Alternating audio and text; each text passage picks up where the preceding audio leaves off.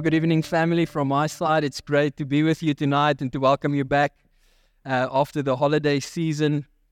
Hope you rested well. I spoke to someone this weekend and I asked, did you rest well? He said, no, I didn't rest, but I did relax. I enjoyed that quite a lot. I relaxed. Was up early in the morning and did all kinds of good things, and so I relaxed.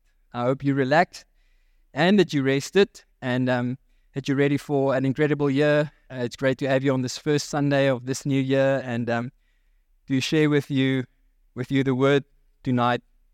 But before we get into the word, I want to share with you some facts and some events happening in this year. And so just a few things so that we are all on the same page, right?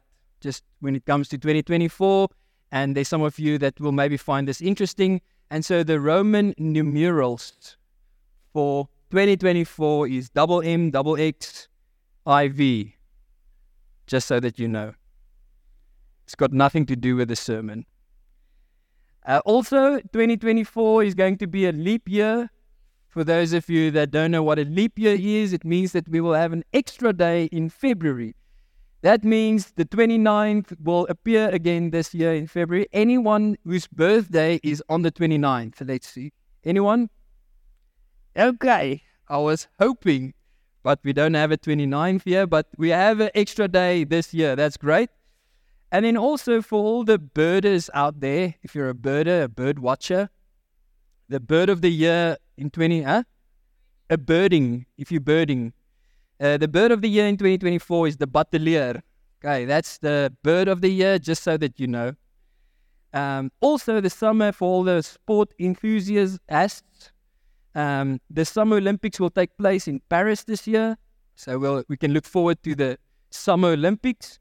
And then something interesting that some of you might find interesting in 2024 has also been described as the biggest election year in history. So around 76 countries covering roughly 4 billion people are expected to hold their national elections this year, including the US, India, which is a big one, and us, South Africa. We're also going to have an opportunity to vote this year.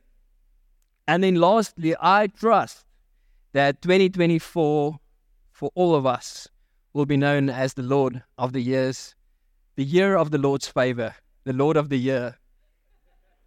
The year of the Lord's favor. So turn to the person next to you and tell them, this is going to be the year of the Lord's favor. All right. Yes. So the last few weeks, in this holiday time, we were not away for a long extended period, but while we were here, I was praying and prepping, knowing about this sermon today, and so I prayed into a word, and God led me to the prophecy in Isaiah 61, and we're going to read it together in a moment. And if you have your Bibles, you're welcome to open it in Isaiah 61. But before we read this prophecy together, I would like for you to understand that this prophecy, as relevant as it was 700 BC, it is still relevant today in 2024. It is still relevant to your lives, and I will expand more on the comment that I'm making a little bit later in the message. But as we're going to read this prophecy, I want you to experience how this messianic message touches your heart. And will you open up your heart for the Holy Spirit to speak to you through this prophecy that was prophesied centuries ago, but still relevant to our lives today? And so let me pray for us, and then we're going to read this scripture together. Holy Spirit, before we read this prophecy together in Isaiah 61, I pray that you will, in this moment, open up hearts. Pray each person will lend their ears to you so that you may speak to them. And Lord, may it not just be another beginning of the year word, but may it be a prophecy, Lord, into lives, into situations, and into the things that we trust you for this year. I pray this in Jesus' name. Amen. So Isaiah 61, it says, "It is the year of the Lord's favor.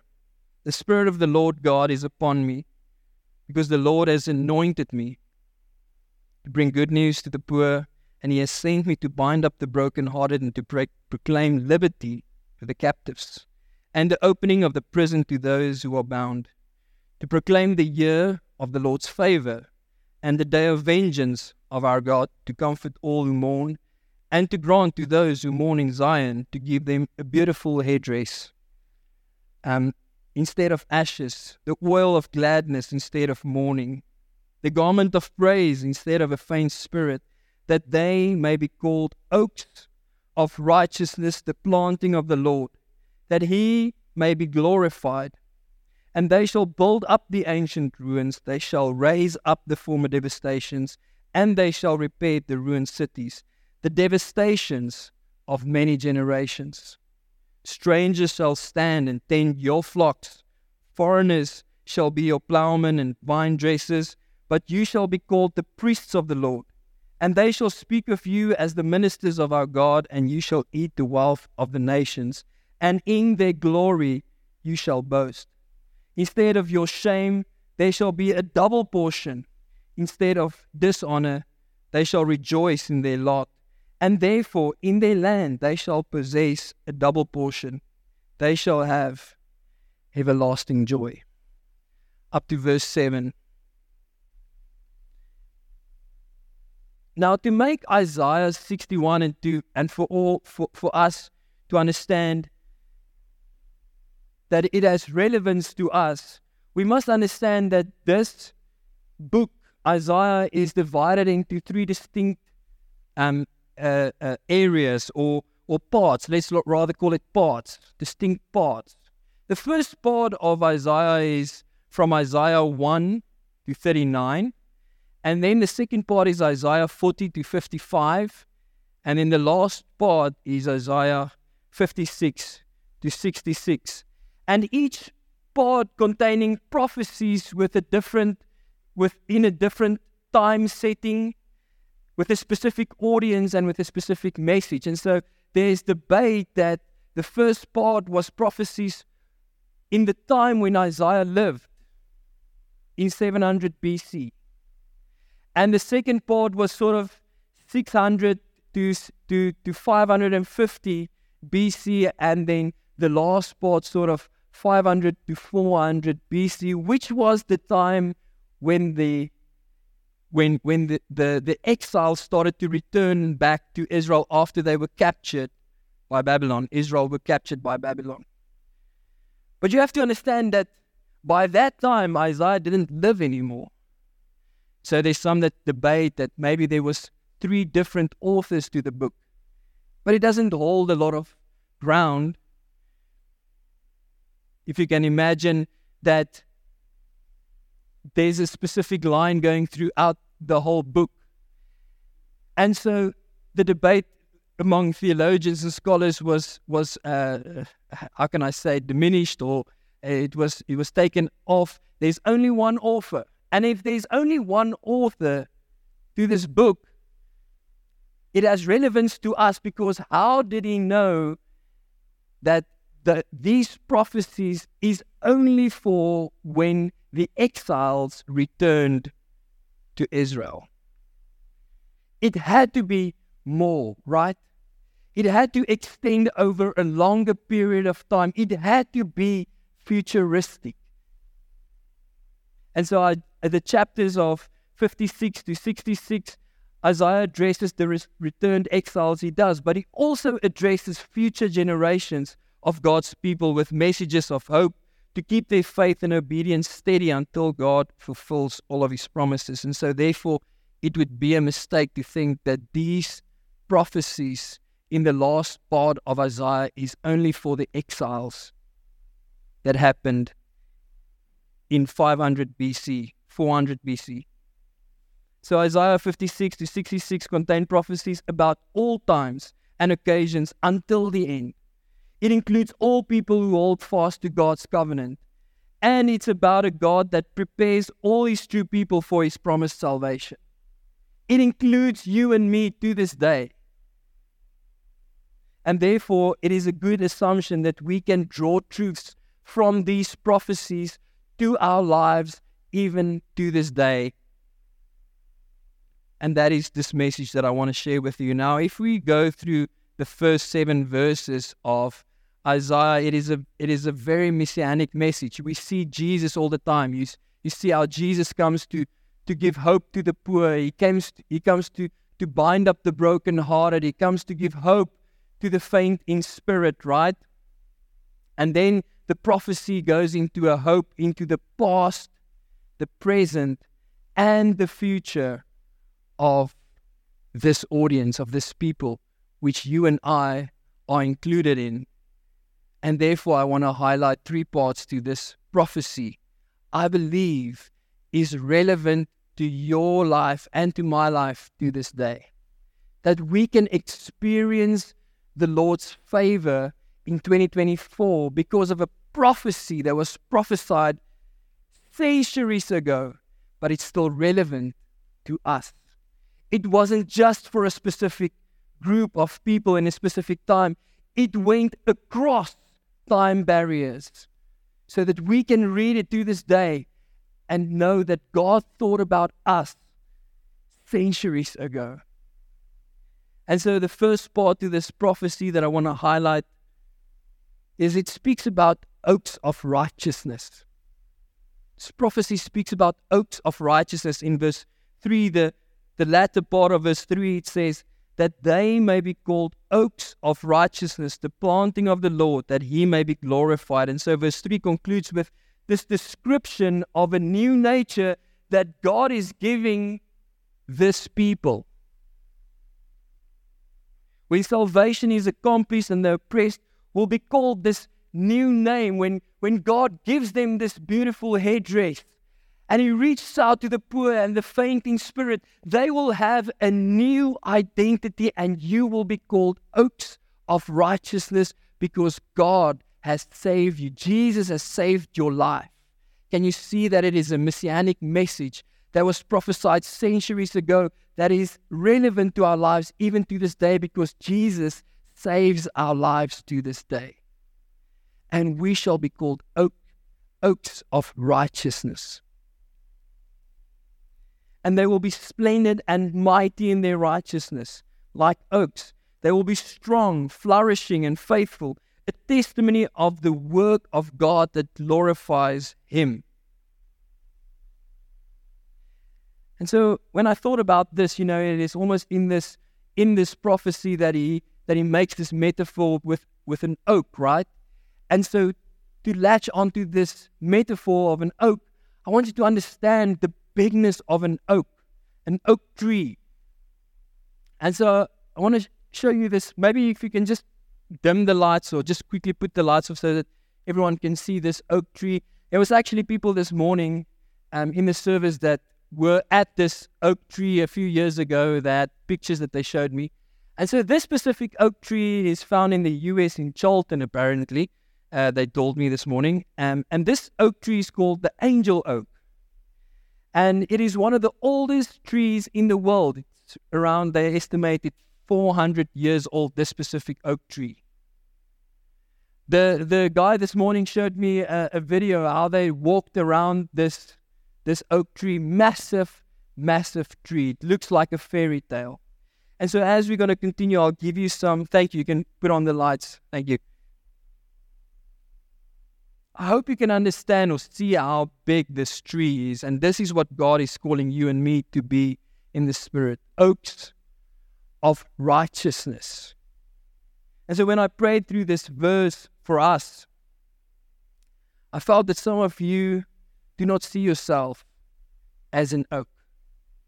You see yourself as being planted in Christ, but still fragile. Still fragile. And I want to tell you tonight, friend, that God is prophesying over your life, and he's saying over your life that you are an oak of righteousness. Do you understand what that means? And so let me give you some insight. This angel oak reaches a height of more than 19.8 meters. So can you imagine 19.8 meters? That's maybe 6 stories high. That is how tall this oak tree goes. And so I see how you will reach heights this year that you've never reached before. I see how you go beyond the things that you thought you can do. I see how God gives you the insight that you can see that you are much taller than you think you are, and you are much more rooted than you think you are, and therefore you can go much more higher because you're an oak of righteousness. This trunk of this angel tree is 8.5 meters around. The diameter around is 8.5 meters. Can you think how thick this trunk is? And it is planted and rooted and anchored in the ground for 400 years. It had to start somewhere, obviously, with a little seed. And it had to grow into this massive tree, rooted. And how do we become these oaks of righteousness? It is by spending time with God, sitting at His feet, hearing His voice over your life. And so I see how you will be fruitful, lasting, and strong. I see how you will be rooted and anchored, that you will understand that you are rooted in Christ this year. And I see how others will hold on to you in difficult times. You see this tree's got branches that goes in every direction. And so many people can just stand under them or hold on to it. I see how people will hold on to you because you are rooted in Christ, because you're an oak of righteousness. This tree also provides shade over an area that covers 1,590 square meters. So can you imagine shade over an area of 1,590 square meters? An average house is maybe 200 square meters. So that's a few houses. This oak tree covers shade with, and I see how God is saying, you are going to give shade to people. You're going to cover people. People are going to find security with you. But do you see it? Do you see yourself as an oak of righteousness? It is a prophecy that has been prophesied over you. And then lastly, this angel oak, the angel oak's longest branch, right? Listen to this, is 56.9 meters. The longest branch. It's almost to that big rock out there. And so what I felt is when I read this, is that you will reach people that you thought you'll never reach before. Because you are so extended in reach. May you reach people in your workplace, in your study place, at university, at school, that none of us will ever be reaching, because you have the reach to reach them. Because you're an oak of righteousness. May you reach those close to you and far from you. May you know that you are an oak of righteousness. This is who you are. Psalm 1 verse 3, it says, He is like a tree planted by streams of water that yields its fruit in its season, and its leaf does not wither. In all that he does, he prospers. And this is my prayer for you, that you will be rooted, anchored in Christ, knowing who you are, an oak of righteousness, a prophecy that was prophesied over you centuries ago. The second part I want to highlight in this prophecy is it speaks about the ancient ruins. And when I read this, it was like, there's something in this I want to share with you. The ancient ruins. Verse 4 says, they shall build up the ancient ruins. They shall raise up the former devastations, and they shall repair the ruined cities, the devastations of many generations. And so to Israel, verse 4, does imply the rebuilding of their city, of their country, the destroyed cities of Judah after the exile. It does imply that. And they must have been heartbroken when they saw their city and their walls and the buildings broken down like it was. They must have been hurt and disappointed. And God called them to build up, raise up, repair, and mend what was broken, right? But here's the term that is relevant to us. It speaks about many generations. Many generations. And therefore it implies a much wider timeline, a timeline that includes you and I in this prophecy that says, raise up the ancient ruins. All of us have experienced disappointments, right? We all faced devastations and had failures, broken relationships, destroyed dreams, former passions, failed businesses, previous sicknesses, unresolved offenses, unforgiveness, missed opportunities. Friends, I can go on all day of all the things that we have experienced. And God is saying, raise up the ancient ruins. Build up, repair, restore. When I prayed into this verse, I felt very specifically that there's COVID-impacted businesses that will be restored this year. I felt how God is saying, explore the ventures again. Explore your dreams again.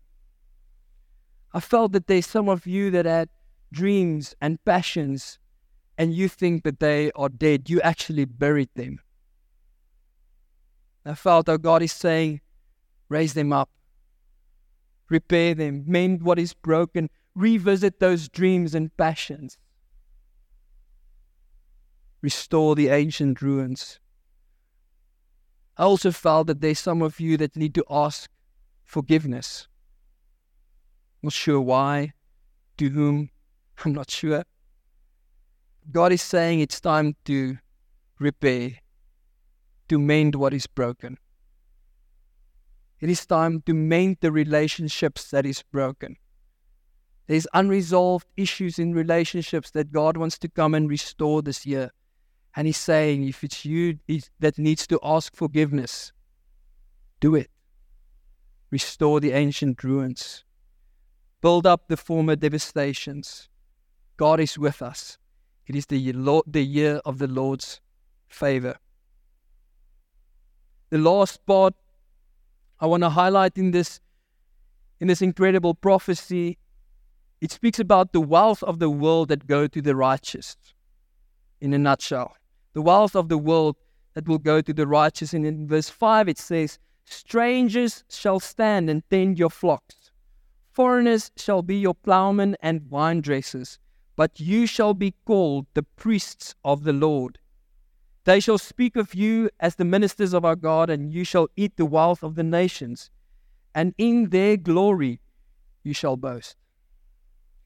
Now, these verses portray an abundance of wealth and goods that was flooding into Jerusalem year in, year out from neighboring countries. And this was almost like a trend that you can pick up how the wealth of the nations, there was such a blessing over Israel and over Jerusalem that the wealth of the nations flooded to them. They were blessed with the wealth of the nations as a righteous city and country. And foreigners, as we read in the scripture, foreigners served in Israel's lands and were their herdsmen, while they restored the community back to God as spiritual leaders, leading them, and they were supported by the wealth of the nations. And so when I prayed into this specific verse, I was not sure why God wanted me to add it, because it's quite difficult to explain it. And so I didn't really want to add this scripture to the message, but I really felt that I had to. And God gave me peace that the people to whom this verse is relevant, that He will tell you. And He will give you the insight to what you need in this prophecy and how it is relevant to your life just a short testimony this morning. I shared the same message, and a businessman came afterwards and he shared with me, just to show you what God is busy doing. He said, towards the end of last year, his employer came to him, and he said he wants to give him an MBA degree. He wants to pay for it. He wants to sponsor it.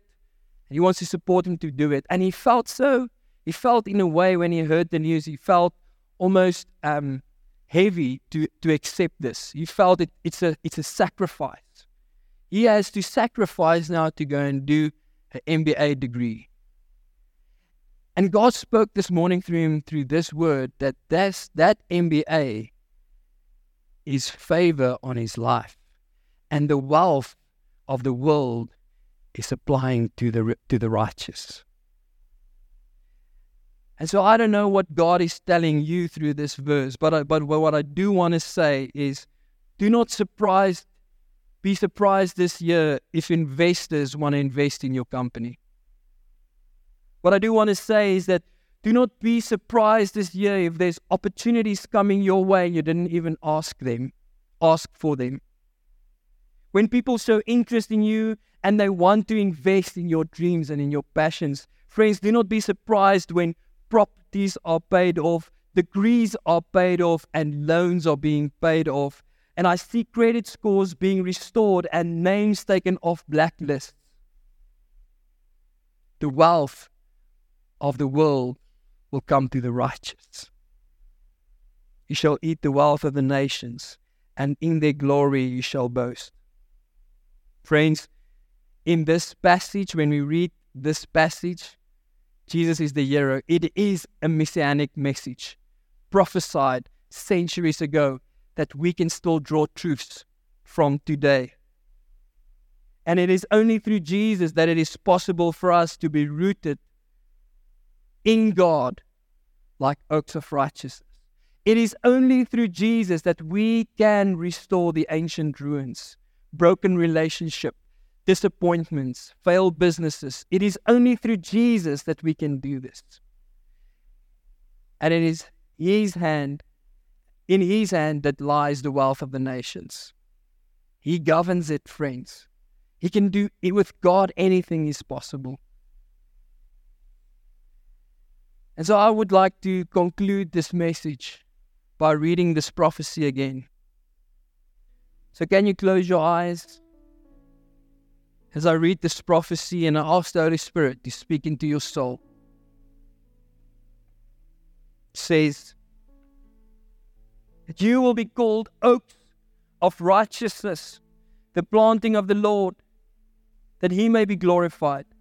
And they shall build up the ancient ruins, they shall raise up the former devastations, and they shall repair the ruined cities.